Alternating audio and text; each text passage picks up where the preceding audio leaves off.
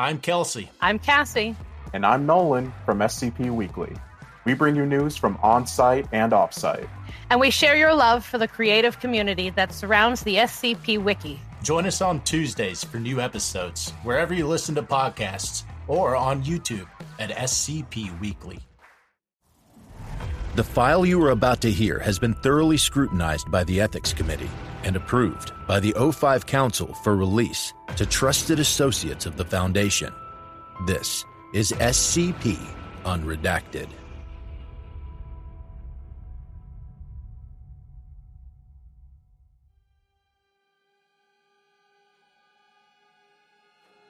Item number 7153.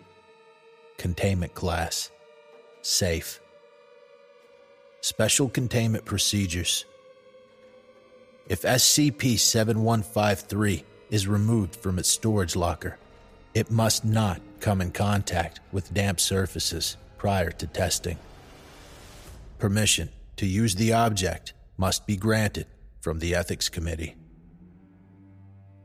Description: SCP-7153 is a thin film of red plastic in the shape of a fish coated in sodium polyacrylate crystals. The object is an anomalous instance of a miracle fish, a novelty item typically marketed as a fortune teller. Physically, the object behaves like its mundane counterparts, curling when placed on a moist surface, such as one's palm.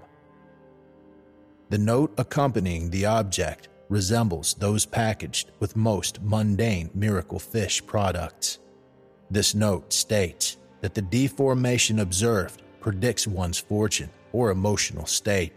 However, extensive testing has identified no correlation between the two. Unlike typical miracle fish products, the object displays sapience to a high degree. It is aware of itself and its surroundings, and is capable of experiencing analogs to the chief aspects of human perception. This is considered the primary anomalous feature of the object. The object makes this sapience known through its secondary anomalous feature, the projection of human-like speech. The combination of these features makes it possible to ask the object questions, which it attempts to answer during the curling process. Testing of the object suggests that it produces its most cogent answers when the provided question pertains at least somewhat to one's personal future.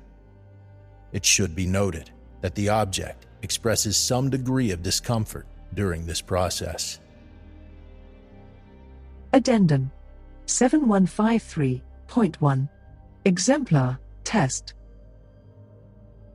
The following log provides an example of the typical behavior of the object when it is asked to make a simple prediction. This log was taken during the initial batch of testing on the object. Researcher Waller interacted directly with the object, while researcher Slater recorded the transcript.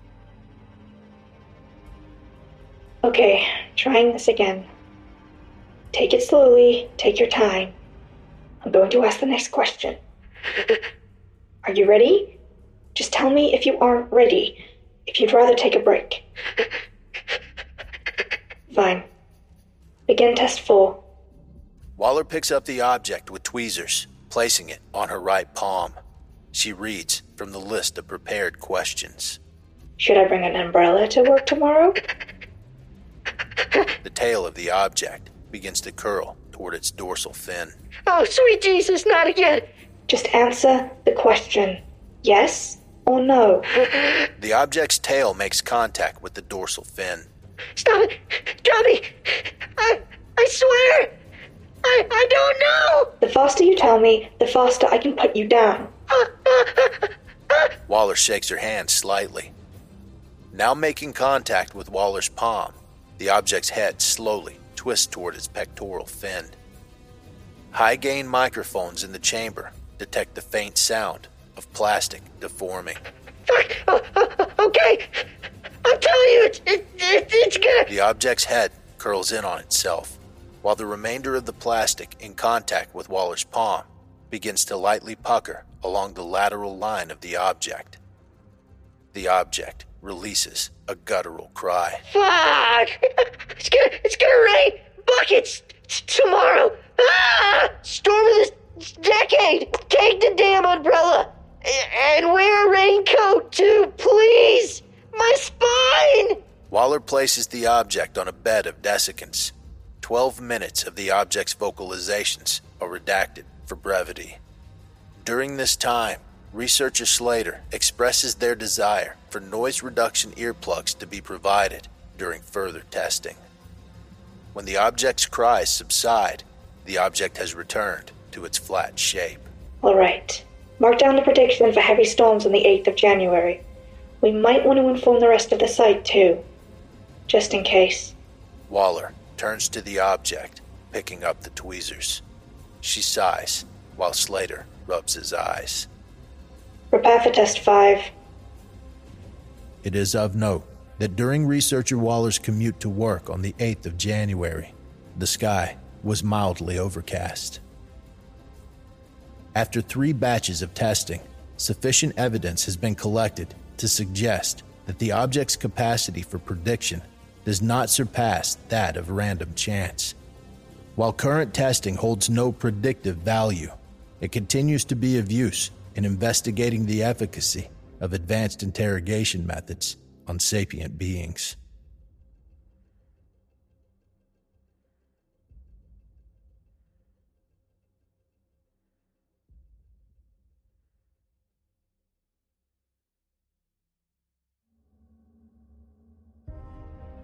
Thank you for listening.